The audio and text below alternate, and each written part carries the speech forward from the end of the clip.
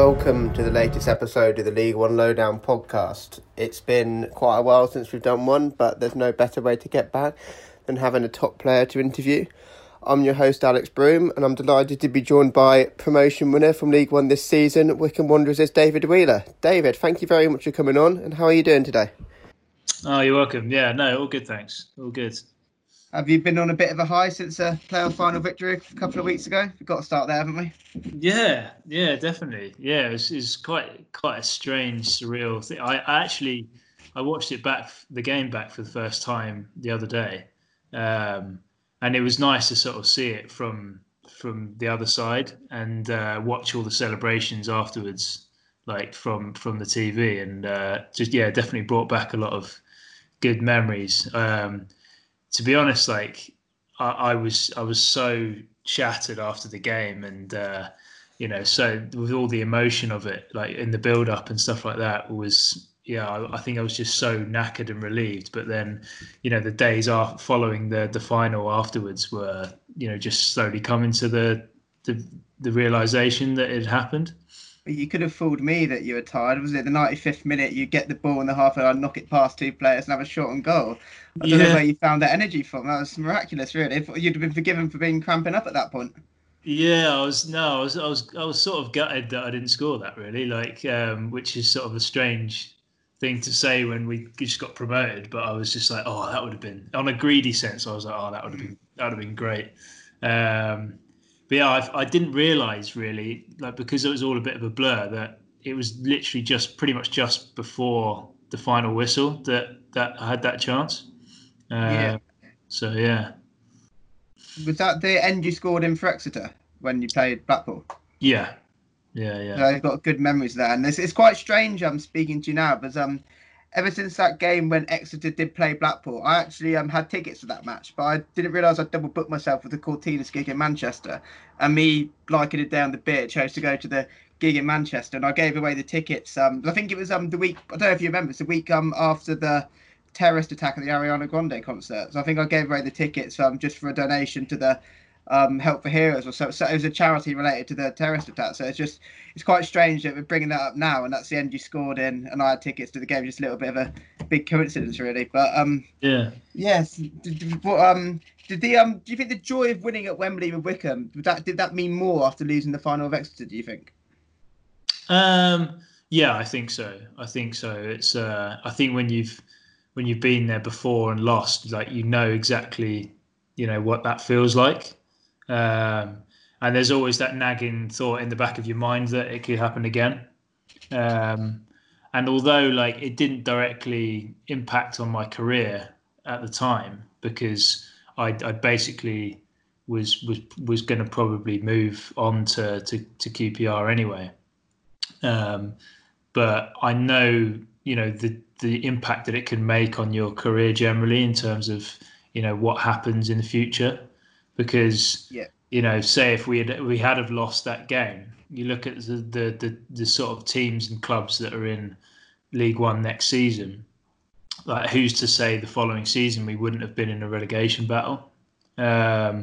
So I think, like, when you look at it, have a chance to step back and look at it on like a bigger scale, it definitely made it much better for me, and to do it with the lads, in the dressing room, that everyone gets on so well and everyone sort of looks out for each other. It's great. It was a great feeling. Yeah, everyone says that's a massive part of the culture at Wycombe, the dressing room, the team spirit, the sort of the squad that the gaffers assembled. Do you think it's quite unique, isn't it, like, with the general situation? I spoke to JJ about this when he came on. It's sort of like four captains linking the dressing room to Gareth, meaning he has sort of like less responsibility. How much of an impact do you think that actually has on, like, the performance on the pitch? Oh, huge, because, and I think it's rare for a number of reasons. I think it's rare because you generally, it's quite rare to have a manager that's so, comfortable in themselves and comfortable, because I think there's a awful lot of paranoia in football management, that especially with senior players coming to the end of their career, about, if they start having a shaky patch, like lose a few games, like is their senior player then gonna all of a sudden look like an interesting prospect for the owners to make as the new manager? So I think it definitely takes someone to be very comfortable in their own skin and very trusting to do that for starters. I also think like it's probably rare to have 4 players that you trust to that degree as well in a team.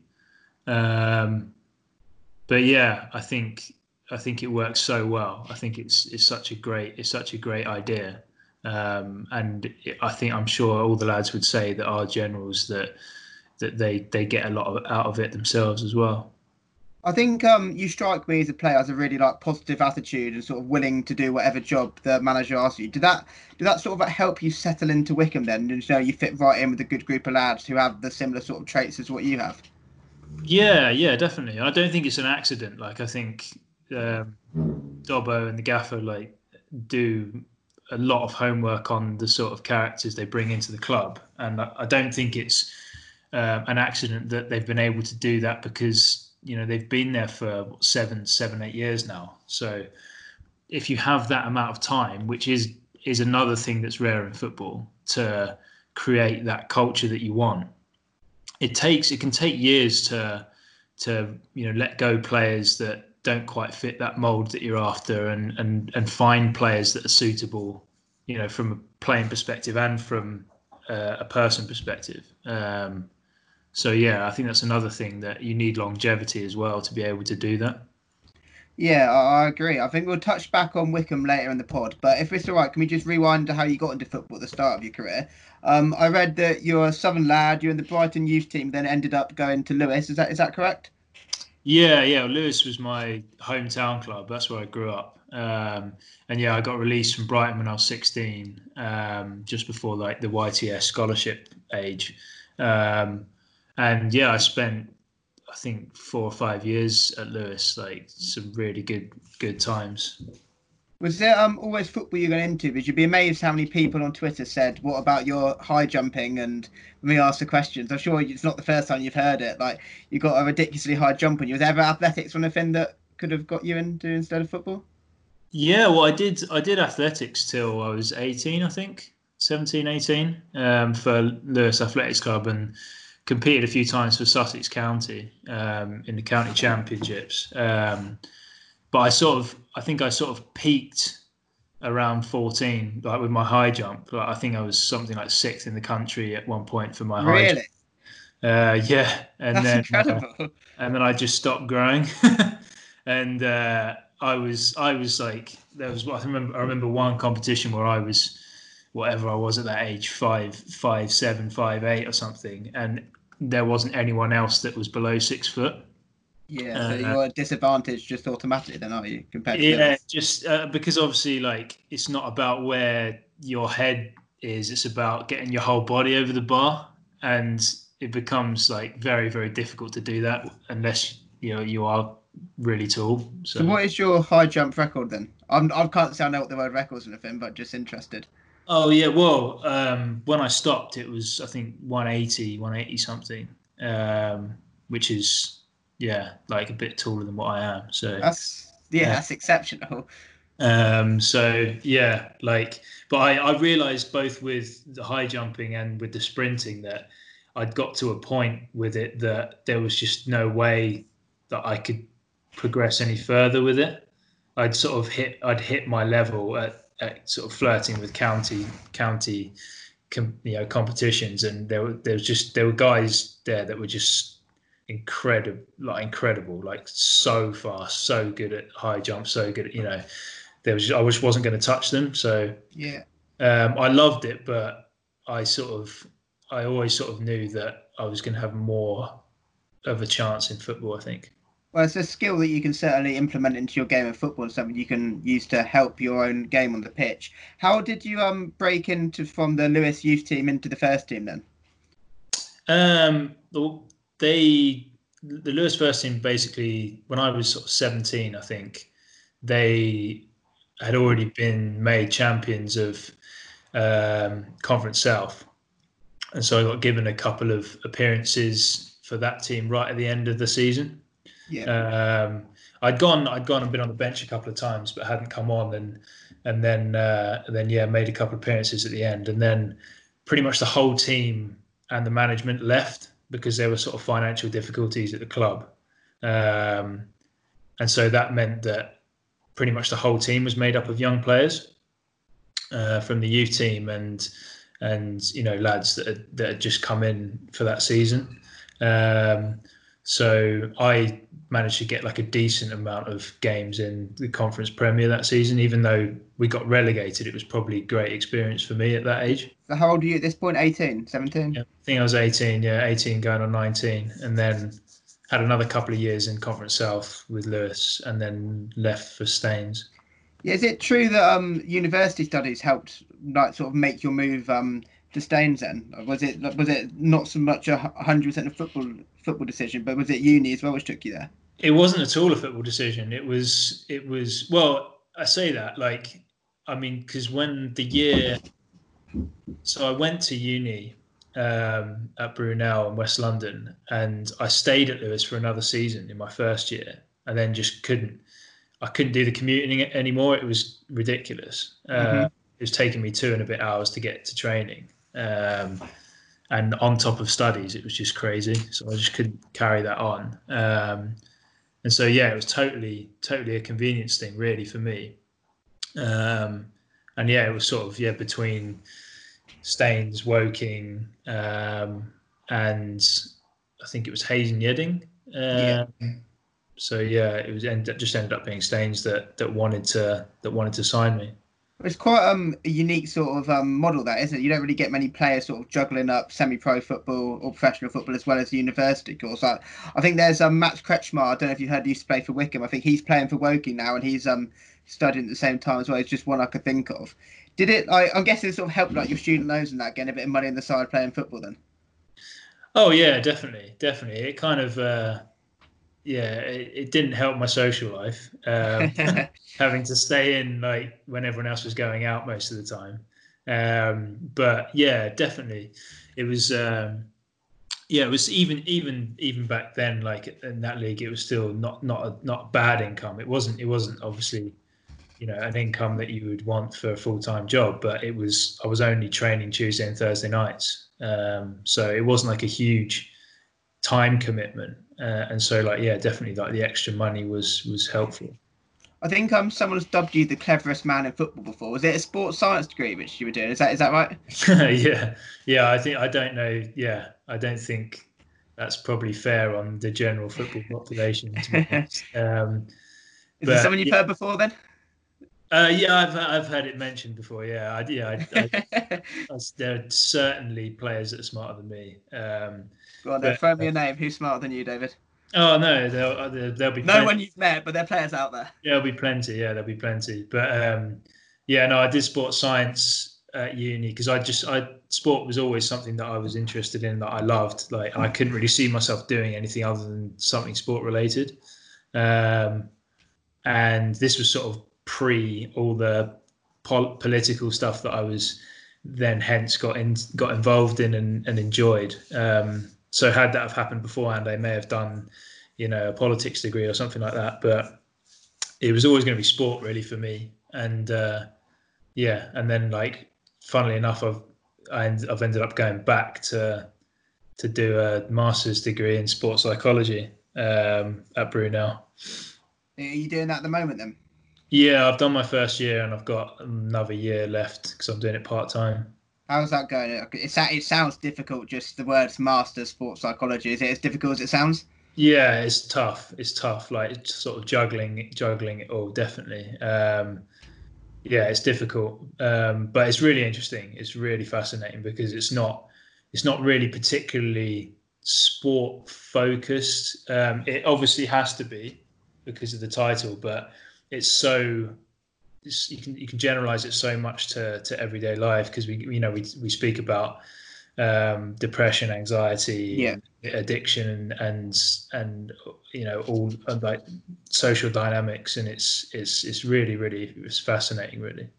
So I saw you tweet last night actually that you think professional football clubs should implement was it a physiotherapist or something directly in for mental health. Do you think that's something which would really help players, like not just during their careers but prepare them for like after their careers? Like obviously, the high of being a footballer for so long, and then a lot of players when they retire, like what do I do now? Like you can sort of get into, I'm not quite sure the phrase used, but a little bit of a depression after playing. Is that something which you think could be a big benefit to a lot of individual players? Without a doubt, I think like mental health provision needs to be scaled up for everyone. I think it's incredibly like poor provision nationwide. Really, when you see that, you know, the number one killer of men under 45 is suicide. Like it's pretty staggering, really, how little mental health provision there is. Like what, you know, society wide. But when you add to that, like the volatility of a football career, you know, with the amount of pressure that players generally are on to perform week in, week out. And I totally appreciate as well that, you know, it could, for some people, it's sort of like the world's smallest violin because we do get paid well for what we do. The fact of the matter is that, you know, especially in League One and League doesn't make you any less human. Well, that's the other point, is that, you know, you could be. Sorry for interrupting you there. No, of course, no. It's a great point. Like you could be a multi-millionaire and it wouldn't matter. Like you'd still have this, you know, you'd still be susceptible to having depression and anxiety. Like it's just the way, you know, that's just the way it is. So yeah, I personally think you definitely need a resident sports psychologist, like you have a resident physiotherapist. And the point I was making was that the Heads Up campaign that is affiliated with the PFA, I think now, and is headed up by the Duke of Cambridge, is like basically making the point that both should be treated equally. And I think that the only way that you do treat it equally is if you have a resident sports psychologist, because you have someone on hand like day to day. And even if it's just looking at like improving the output on the pitch in terms of the actual specific sport aspect of it, in terms of, you know, staying focused and staying motivated, that's surely going to be of huge benefit to the team anyway. So when you add to that the day-to-day support, if people are depressed or anxious or have an addiction, or, you know, they've just gone through a bereavement or whatever, like this is going to have a really positive impact. I think the example which I note this most is a player I'm sure you played against before, Billy Key. I think he had to retire from football early to concentrate on his mental health issues, and as far as I know, I think that's helped him out. So it's come back to the point you made first of all, that because it's a well-paid job, people tend to give you a bit of less sympathy. I think it shows with Billy. I don't know him personally or whatnot, but the fact he's actually gone to retirement to stop playing football and he's feeling better for it, I think that just rubbishes that theory whatsoever. Just because you've got a well-paid job, you have to be happy, if you know what I mean. Yeah, and I think you also, another aspect of it, which it didn't really occur to me until just now, was the fact that, you know, a lot of people have very high pressure jobs, but not many people have thousands of people commenting every week on how well they're performing, including national newspapers. Yeah. And giving you a rating score out of 10 about how you're performing every week. Yeah. And you're not also being basically promoted or demoted on a weekly basis into the starting 11 or out of the starting 11. So, and also, like, you know, you got sort of 2-year contracts generally. So especially like sort of League One, League Two level, you've generally got short contracts. Yeah. So yeah, like again, I don't want to sort of over stress. You know, there are a lot of very positive things about being a professional footballer. Of course, there are, like monetarily and you know, physically, your health, but yeah, there are undeniably higher pressures in the profession than there are in most other careers. Yes, definitely a very good point. I hadn't really thought of it like that either until you just said it, and it's something which I can imagine, which when the pressure from so many people looking on you is so demanding as well. I can imagine it definitely takes its toll on definitely on a few players. But anyway, moving on to your time at Exeter, you obviously joined in 2013, which is probably the spell which you'll most widely remembered with me anyway. Before you came to Wycombe, as your time at Exeter. How did that move come about? Was it, of course, Tisdale signed you? He was there for so long. Did you know him before? Did you go down for a trial? How did you get into the Exeter?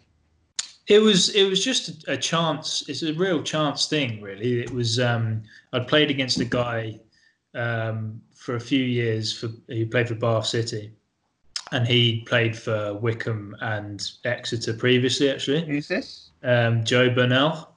Oh. And a central midfielder, and he played for Bristol City for years as well. And he'd played against me a few times and just said, "Oh, I think you can play higher. Like, you interested?" Like, and I said, "Oh, I'm finishing my degree this year. Yeah, I'd be keen to go on, a trial or whatever." And so he set me up with a trial at Exeter, and that was it really. And I was on trial for I think basically the whole of pre-season, and signed a few days before the first game of the season, and then started the first game of the season against Bristol Rovers.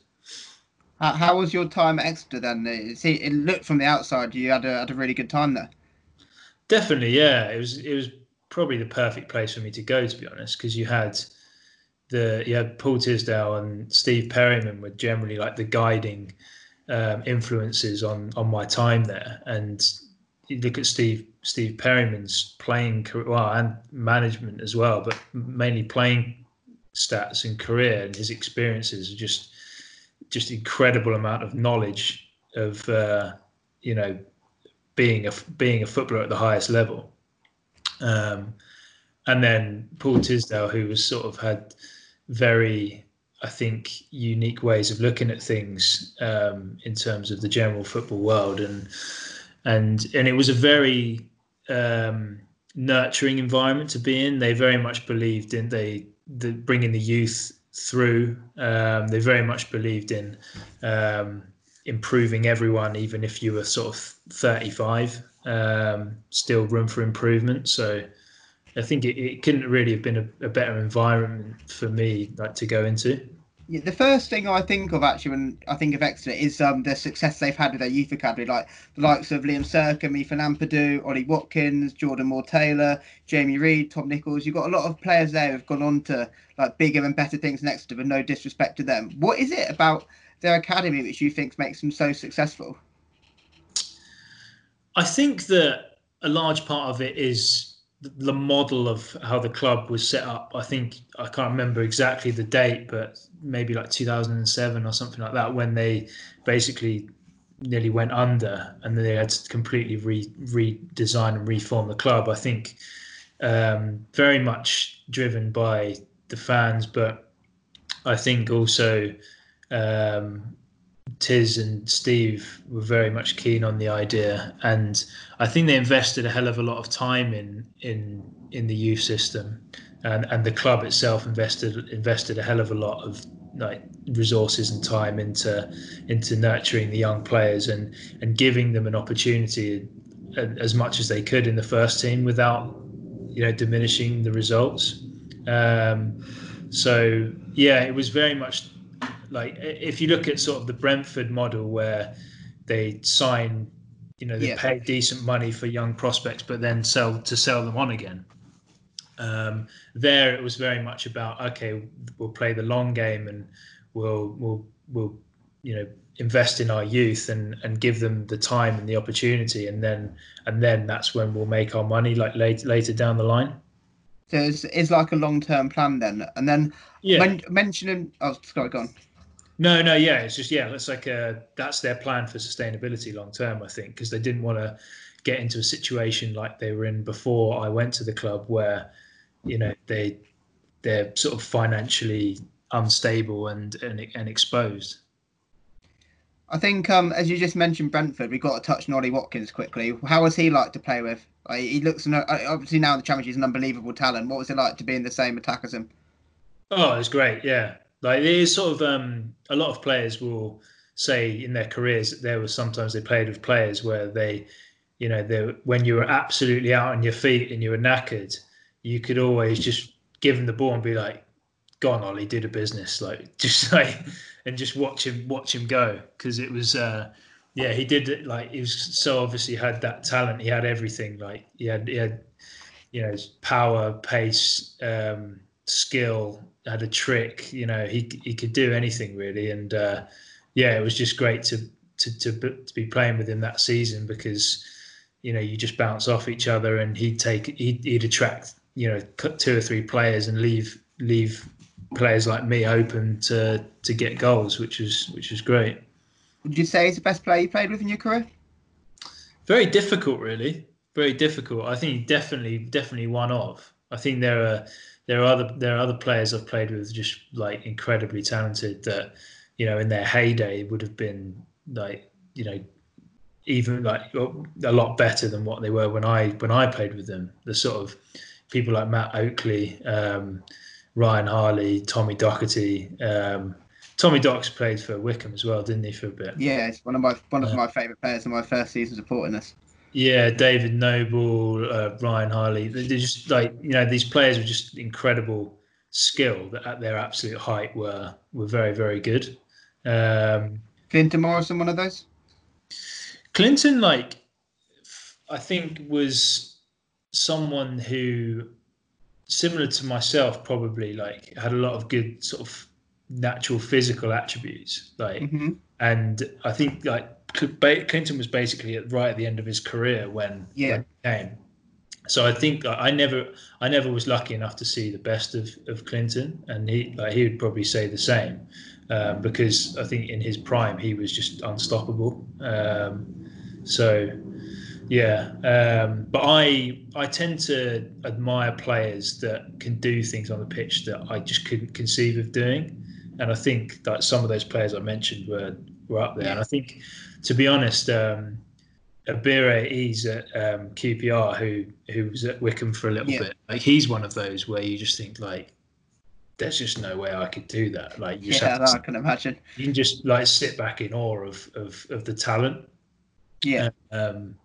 So yeah, hopefully, he goes on and shows what he can do in the Premier League as well. Yeah, it looks like he's on the verge of getting a move to the Premier League this summer. Where he goes, I think, still a bit in the air, but I'll be amazed, especially in 12 months' time, he won't be a Premier League player, and it'll be for big money as well, which I think's good reward for QPR for, similarly to with Exeter, investing a lot of time into the youngsters and getting the best out of him. I think you deserve the high transfer fees.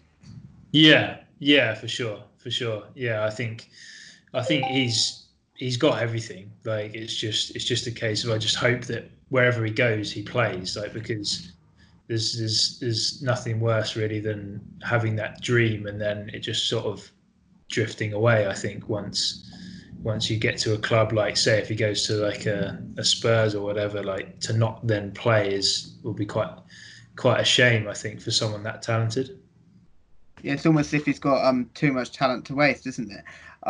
Keeping back in your that season, Exeter, the 16-17 season, the playoff final season, it was quite a slow start that season for you, wasn't it? What do you think that was down to?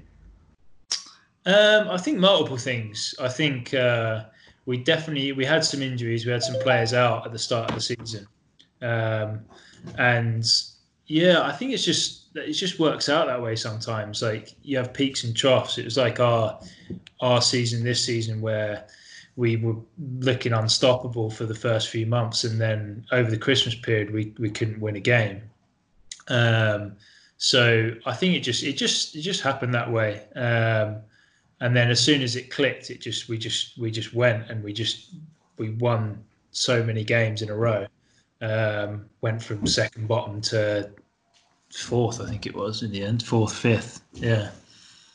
Yeah, I remember trekking down from Derby on a Tuesday night to the game where your Exeter played Wickham. You won 4-2. I think you scored the opener that night, actually, which I don't know if you remember that. Yeah. Did you remember that of interest? Do you remember the goal? Yeah, I remember that. Yeah, and I remember thinking on the drive back, which is it's almost a 5 hour drive, thinking, God, they're a good team. I'll be surprised if they don't go up. And then, for whatever reason, I guess mainly down to the slow start, I felt like perhaps maybe this might not be the best phrase to describe it, but the team didn't do as well as it could have done that season. Like for me, after watching that game, I left thinking, well, they're an automatic promotion team, and if it wasn't for that slow start, then perhaps you would have finished above the likes of like Luton, Doncaster, Portsmouth, and Plymouth with the teams above you. Was it? Did you feel like in the camp it was disappointing to not get that promotion?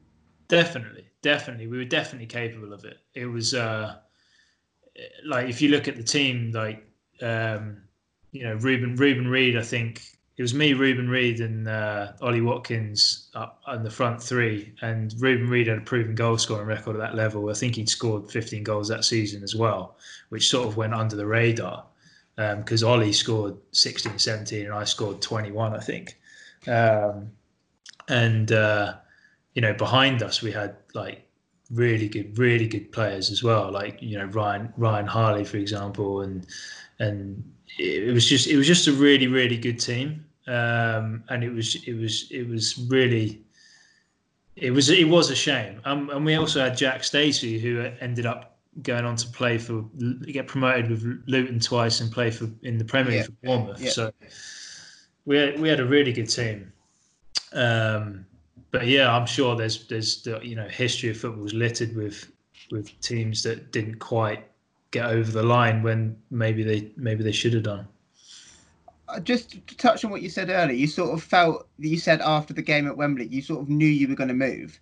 Like I thought your move. I thought your move to QPR sort of came like towards the start of the following season. Like, did you not start the next season at Exeter? Yeah. No, that's true. But I think because there'd been so much speculation for like probably sort of January time onwards about whether I was going to sign, whether I was going to move on or not. Like it got to the point where I'd scored 20 goals, and it was just like it was basically, with discussions with my agents, it was basically a situation where they were saying it was a matter of time. It wasn't like it wasn't going to happen. So yeah, I think I sort of knew, especially after scoring the goal in the final as well. I sort of knew that it was probably going to be one of my last games for Exeter. But yeah, like you just never know. It could have fallen through. And it ended up taking the whole transfer window for it to finalise. I think it was do you think it was important that you had to move? Because you're at quite a good age. I think you're 26 then, which is like really getting to the prime of your career. Do you think, not necessarily if it wasn't that window, it wouldn't be any window, but do you think you sort of like had to take the jump at that time in your career if you were going to ever do it? Yeah, definitely. I think it's football's all about timing and circumstances, and I think for a winger scoring 20 goals in a season, I think like unless you're a world beater, it's gonna be rare that's gonna happen like on a regular basis. And I personally didn't want to take that chance that it wouldn't happen again. So I think you need to recognise as a player sometimes when to sort of cash your chips in, and that was definitely the moment for me. As much as I loved everything about being at Exeter, I loved the club, the lads there were great, similar dressing room to Wycombe, and I didn't, I wasn't in any way unhappy about being there, but I sort of recognised that I didn't want to be in a situation when I was 35 and be thinking, what if? Yeah, no, I get you completely. Was it always QPR then, or were there any other clubs after you? Yeah, there was a couple of other clubs, but QPR was definitely the front runner for the majority of the time, I think. I think at one point Bolton was a possibility, and I think Hearts were a possibility at one point. But yeah, I think it was generally going to be QPR. Why do you think it didn't go as well as QPR as what I guess you would have liked it to go for you? Difficult, really. Like, I mean, I sustained. I ended up having to have an operation on my ankle in the new year on my first year. Yeah. Um, which obviously was, and then the manager moved on that brought me in, and Is then that Holloway? yeah, and then we had a new manager, and with a completely different philosophy, and so, but I think in the short periods where I was sort of eligible to play, which was probably from September to December, I think the difficulty is that I was probably the least experienced at that level, um, out of most of the players there. Mm-hmm. And the competition places were tough because you had a lot of players that had played in the Premier League and spent most of their career in the Championship. And I was like relatively unproven. And I think for a lot of my time there, the manager was under pressure because we were sort of in and around the relegation zone for a lot of the time. And I think the team was chopping and changing a fair bit. But I think in that time, you tend to like pick the players that you think are the most reliable or the safest bet. And I was probably a bit of a gamble, I'd say. So yeah, it was always going to be difficult for me, I think, in that scenario. Did you always know the following season you'd be going out on loan to, was it Portsmouth? I think was it Steve McClaren the manager then, or was it Holloway? Yeah, Steve McClaren, because Holloway left at the end of that season, that first year, and then Steve McClaren came in and had the pre-season with Steve McClaren, and it became fairly apparent that I wasn't going to be like a starter, and I probably wasn't going to get too many minutes, and I'd gone like a year without playing really, so Yeah, I was anxious that I just wanted to play football. yeah. So that's how the Portsmouth loan came about. I remember seeing Portsmouth sign you, and I think it was they usually do spend big Portsmouth. When they signed you, I thought, crikey, they're going to be really up there next season. But I guess again for you, competition with Ronan Curtis and Jamal Lowe, like you got two of the best wingers. I'd even stay in the Championship, playing in League One. Like it must have been really difficult for you to sort of get a place in the team ahead of those two. Yeah, definitely. I mean, to be honest, when I went there, I think Ronan was pretty much like an unknown quantity. Like he was unproven. He'd only really played in the Irish leagues, um, and so I think it was almost a case that they like when I spoke to Kenny Jackett, it was like, oh, we've got this talented lad from Ireland, but we don't know how it's going to go, sort of thing. And he just took to it like a duck to water, and Yeah. was brilliant that season. And Jamal was arguably one of the best players in the league that season. So, and they didn't get injured. So, and they were top of the league for pretty much the entire time I was there.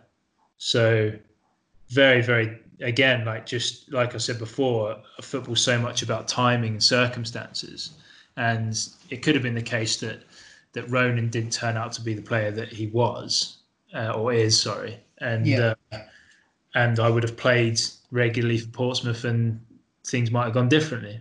So how frustrating was that for you on a personal basis then? Because as you said, it's nearly up to 18 months now without really having a full crack at first team football.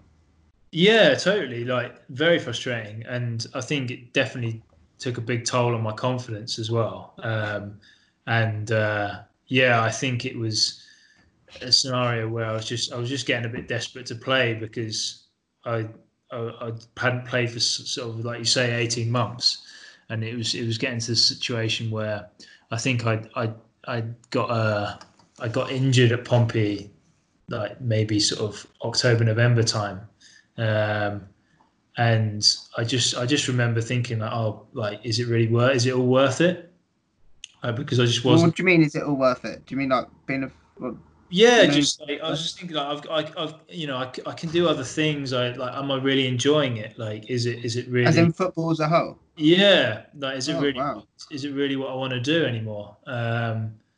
And yeah, it was just a sort of case of speaking to a couple of people that were close to me in the game, and just saying like, oh, what do you think? And it was, the general consensus was, oh, just hang on, it or times will change. Like, like the whole conversation with how things go in a season with any team, it's peaks and troughs a lot of the time. And yeah, they're just sort of, and it's great advice, just saying like, a lot about having a successful football career is just the stickability, like just being resolute and just carrying on. And so I just sort of, I just hung on at Pompey, and like it was nice to end at Pompey on the note that I did, scoring the winner in the quarterfinal of the Checkatrade against Peterborough. And I just, and then I obviously moved on again after that. So when you joined MK Dons on loan, was that a case of you knew what you're going to get with Paul Tisdale? Like, you knew you were going to play. It's a good chance to revise your confidence. You're going into a promotion push. Was it pretty much exactly as it looks like from the outside? Exactly. Yeah. Exactly. It was. I had two options. It was, well, three options if you count staying at Pompey, but that wasn't going to necessarily guarantee me game time. And I had the option of going to MK Dons or Lincoln with Danny Cowley. And the situation really for me is that I tend to value my home life, my relationships, like very, very highly, as much as much as anything else. So I didn't want to be living away from, well, it was my partner at the time, but like we were going to get married a few months after that decision, and I didn't want to be living away from her for like 3 or 4 months before we were going to get married. So it was definitely a personal, social decision as much as anything. But from a career perspective, like you say, I knew Tiz very well. He knew me very well. His whole coaching staff was there as well, who knew my game inside out. There were a few lads that I played with at Exeter who were there, and it was commutable from home. So just like all the ducks were in the row, like, and it just made sense. And I'd be playing in a league that I'd been successful with in not too long ago. So that was the other factor as well. Yeah, it seemed like Tisdale was signing half of the Exeter team for MK Dons when he first went there. What was your relationship with him like personally then? It sounds pretty good. Yeah, definitely. Like, it was always, respectful from the word go. And, as the longer time I spent there, like it become, very, like a very sort of good relationship. Like he respected what I did on the pitch and how I conducted myself. And I respected him with how he was with the players and the staff, and his knowledge of the game. So it was really good, and obviously going there again, like and playing for him again was definitely the right decision for me at the time. How good of a feeling was it to score that goal against Mansfield to send them up? Oh yeah, it's just to go from sort of probably 6 months previous thinking that I'm considering potentially retiring, like to scoring the winner to get promoted was just what a contrast. And it was perfect for me. Like it just sort of gave me that belief that it was the right decision to stay in the game and to go where I went. Perfect really. One more thing on MK Dons before we move on. Of course, Russell Martin's a manager now, and I believe he was player with you when you were there. What did you think about him? Did you always see management potential in him? Oh, definitely, yeah. I mean, he was only, I think, 33 when I was there. Yeah. And like he's such an intelligent footballer, and obviously he smarter than you. Yeah, I'd say so. But it's such a successful footballing career, and I think very much got the impression he was very content with his achievements in the game, and I knew that he was very passionate and very sort of driven to be a manager. Yeah. So I knew it was going to be like relatively seamless for him to become a manager. It looks like he's got his team playing, as you saw when we played them earlier at Stadium MK. They played quite good football. They seemed quite good at what they do. It seems like he could really be building something there. So I think that he's going to be definitely a manager who goes quite far in the game. Would you agree? Yeah, no, definitely. And I think having Luke Williams there has probably made quite a big difference as well. Like great coach. And yeah, he's the sort of guy that's going to surround himself with good people as well. Like it's sort of similar to Gareth and Tiz, I suppose. Generally, is that he very much cares about the character as much as the footballer. So I think there's every chance he'll progress, and I think he's also very very smart in how he presents himself, and I think he's certainly an attractive prospect for Championship clubs, Premier League clubs in the future for sure. Yeah, I'm not going to fuel any speculation, but perhaps as Daniel Farke leaves Norwich soon, he could be sort of like the easy option to go for, being a Norwich legend. Perhaps I'm not sure really what Norwich would say of that, but Yeah, I think that's something I could see happening. Yeah, I think it's definitely tempting when you see people like Frank Lampard doing so well at the very top, like so soon. Yeah. And obviously, Gerrard doing a fairly decent job at Rangers, and yeah, for sure. I think it's probably going to be very tempting at some point for Norwich. I think Russ probably still needs to have a decent amount of time and be successful at another club before that. But I don't see any reason why, if he got given the manager's job at Norwich, that it wouldn't go well. So back to yourself then. When your loan move at MK Dons ended, am I right in thinking you had a year still left on your contract at QPR? Yeah. So was it a case of before Wickham signed you? Was it a case of the fact that did they pay you up? Were you just allowed to leave? Like how did you come about to go to Wickham? Yeah, or like anything, it's sort of it's a negotiation, and I again QPR got a different manager again for that season, and I think they wanted by and large to play young players and to play again in like they wanted to keep the ball on the deck, and they wanted to control possession, and they felt that other players were more suited to that style than me. So like it was a conversation, like very frank conversation with Mark Warburton, who I think is like to his credit, sort of we had a very frank conversation about it, and said that probably my minutes would be limited. So, and at my age, I wanted to play. So yeah, we just had that, and then we just it was up to my agents to see where I could sign from then on. Yeah, I was going to say there's absolutely no way Wickham were the only club interested in you. I think Gillingham, Steve Evans said he was interested in speaking to you. I'm guessing MK Dons would they wanting you back? Yeah, I think there was a few clubs. There was a few clubs interested, but it's funny how it's similar to how I ended up at Exeter. That it's usually like the human element of it that persuades me to make certain decisions. And it was just a chance meeting with Matt Bloomfield at a friend's wedding. I ended up being on the same table at a friend's wedding as Blooms, and we just were chatting about football generally and playing against each other over the years and stuff. And I think he just said, like, is there any chance that you'd consider coming to Wickham? And then we were just sort of like laughing and joking, and I said, why not? Like, maybe. And then it just happened. Like a few weeks later, we went for a coffee, and then he sort of sold the club to me. Really, like it was as simple as that. And yeah, when I signed, I was just like, when we were sort of tipped to go down, I looked at the players that were there, and I was just like, I can't see it.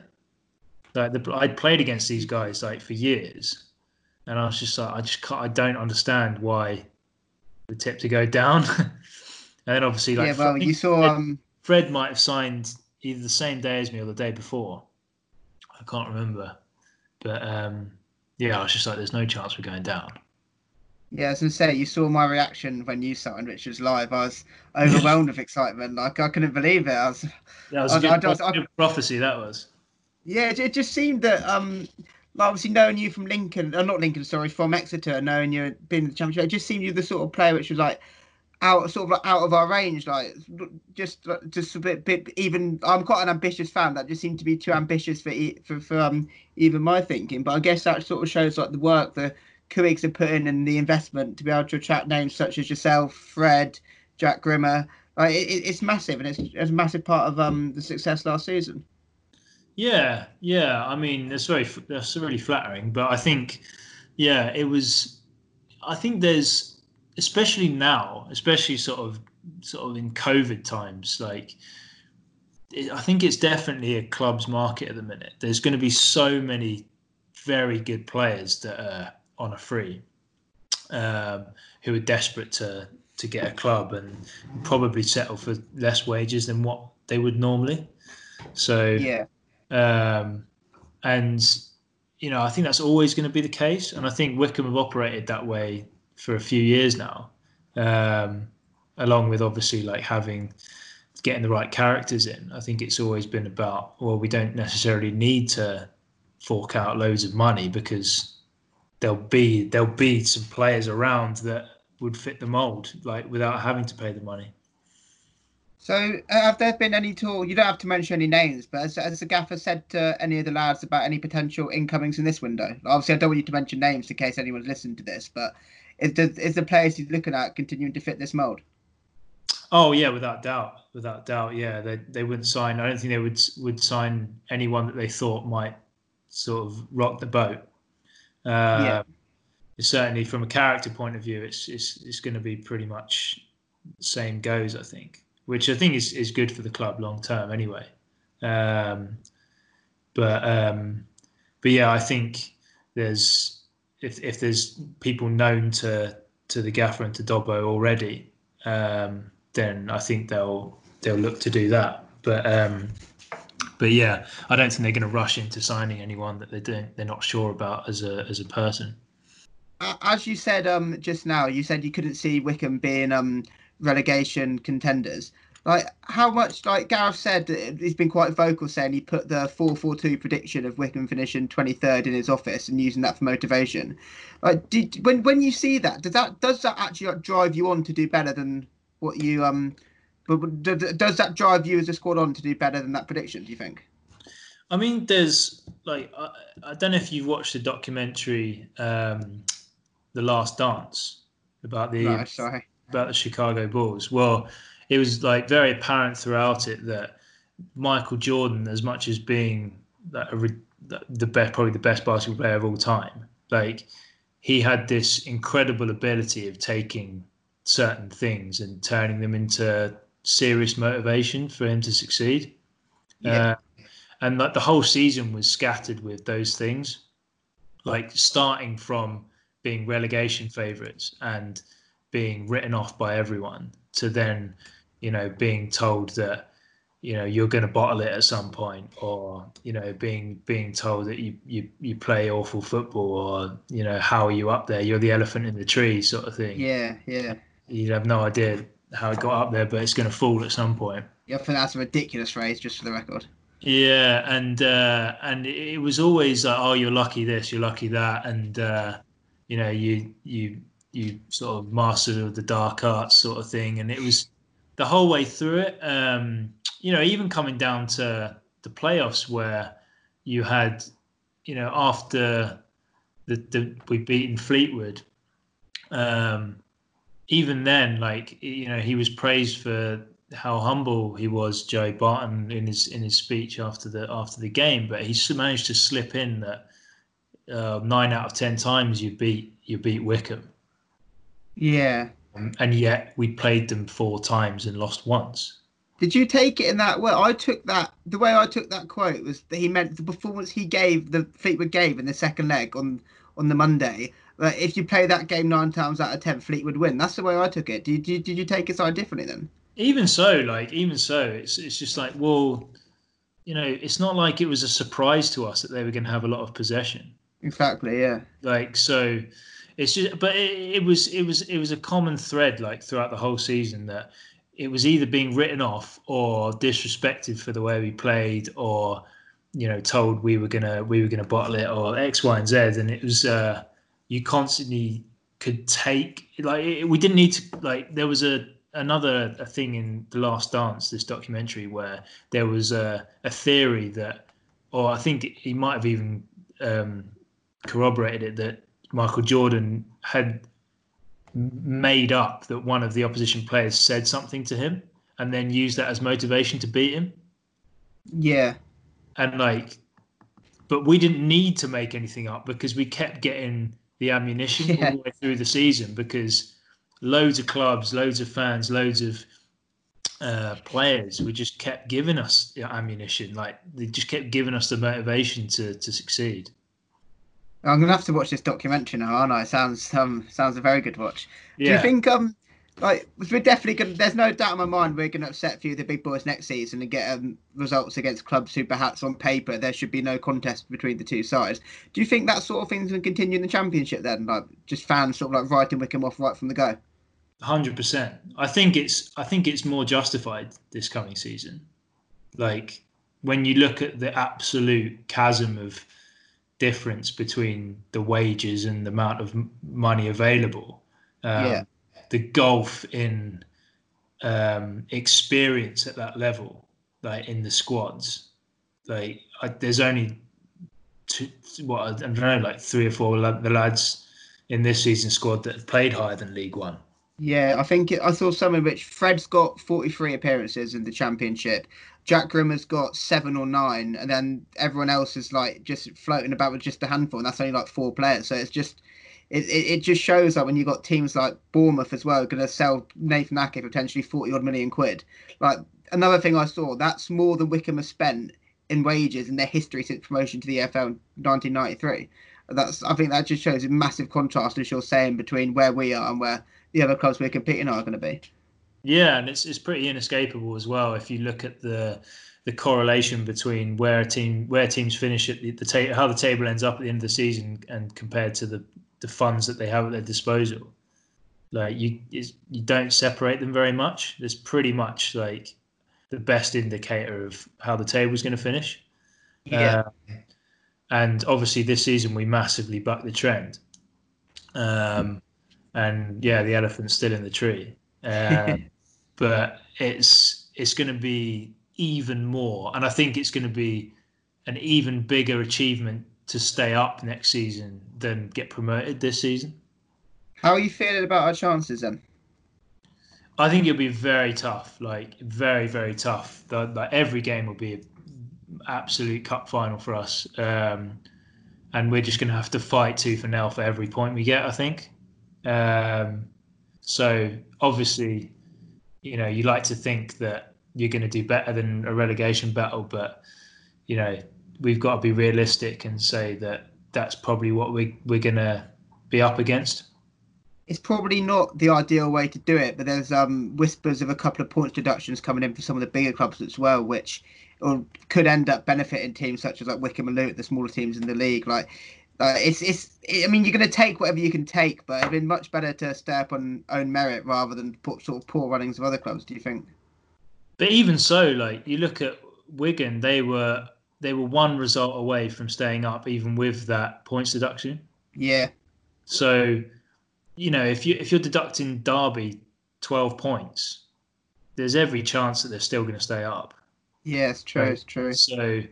So yeah, obviously, like, on the one hand, that does help our cause for sure, and I think if ever there's going to be a chance of it happening to 2 or 3 clubs, it's going to be next season, just because of COVID. So that is a factor, and the longer you can stay in there, the better chance you have of sticking it out in the long term.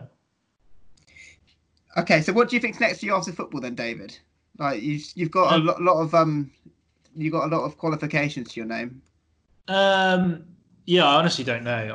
I think there's like a few different things that I'm interested in doing. definitely obviously interested in using my degrees at last. So going down the sports psychology route, I think would be definitely of interest. And Do you hopefully, think you entertain the idea of clubs employing sports psychologists? Would you perhaps like to be one of the first ones employed then? Is that something you'd like? I don't care if I'm one of the first employed. Like, I think it's something that's definitely needed before I qualify, because Yeah.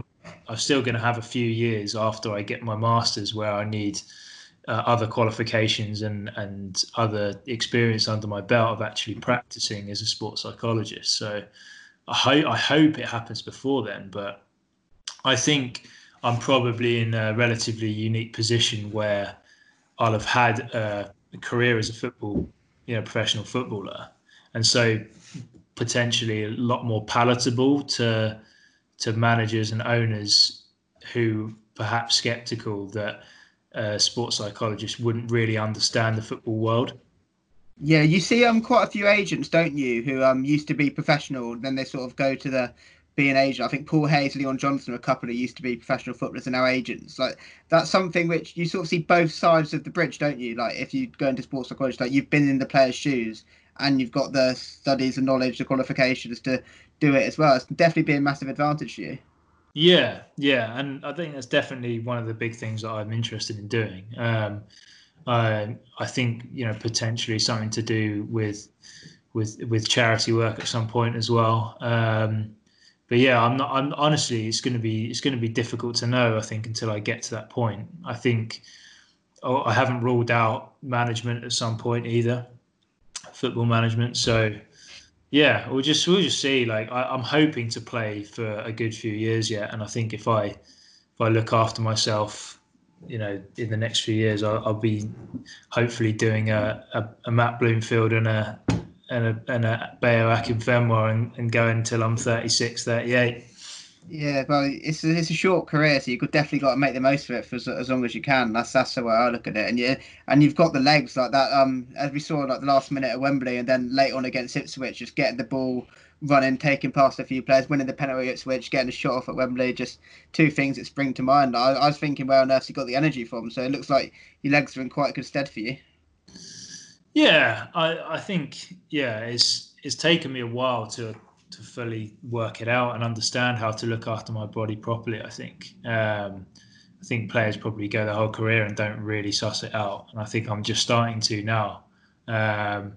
And so yeah, I hope I can look after myself sufficiently and be eligible to play for a good few years. Do you think that helps your role at Wycombe then? Because it's quite clear that off the ball you're tracking back a lot, putting shifts in. I think JJ said that we got players here willing to run back 50 yards and put a tackle in. The forwards are willing to run back 50 yards, put a tackle, and that makes Wycombe who we are. Do you think the way you're looking after your body really sort of helps suit you to the role you've got at Wycombe? Definitely, I love that. I do that, and I think that. That's part of the mutual respect we have within the team, is that, right, if Jack falls over, I'm going to run and cover him. Like, and if I did, someone else would cover me. Like Gapey would be across covering me. So yeah, I think it's one of those where we don't sort of turn on each other. We're constantly looking out and trying to put out fires for each other. It's a bit of a cliche, isn't it? You sort of run through brick walls for each other, but Ainsworth really does instill that mentality in the team, doesn't he? Yeah, and I think that's because of the person that he is and how he treats all the players, whether you're starting or not, and the ethos that he has is makes you feel like you want to behave in the same way. So what's his secret then? Do you think that the generals are quite a big part of it? But how does he keep the squad so happy even when players aren't playing? Because that's definitely a difficult thing to do. Oh, for sure. But I think because he never shies away from having the conversation and saying, look, you're not playing. This is why you're not playing. I think so and so is doing this better than you at the moment. But if you show me this in training and in other games, then I'll pick you, sort of thing. So it's very sort of not a lot of managers are like that, they tend to shy away from those conversations because they are tough conversations to have, and some managers can be susceptible to telling you what you want to hear rather than what the truth is. And I think he gets a lot of respect for that. And I think because of like the characters that are in the dressing room, and there doesn't seem to be an awful lot of jealousy and animosity. Like people like each other and they want to see each other do well, and obviously that can be frustrating at times for players that aren't playing, but they know that if they behave in the right way and they're training hard, then they'll get their opportunity. I'd love to sit and chat with you all evening, but there's football to be watched on. I don't want to keep you too long, so I can just say thank you very much for coming on, and I really appreciate the insight you've given. It's been excellent. I've really enjoyed it. Oh no, you're welcome. Yeah, thanks for being invited, and yeah, we'll chat another time probably.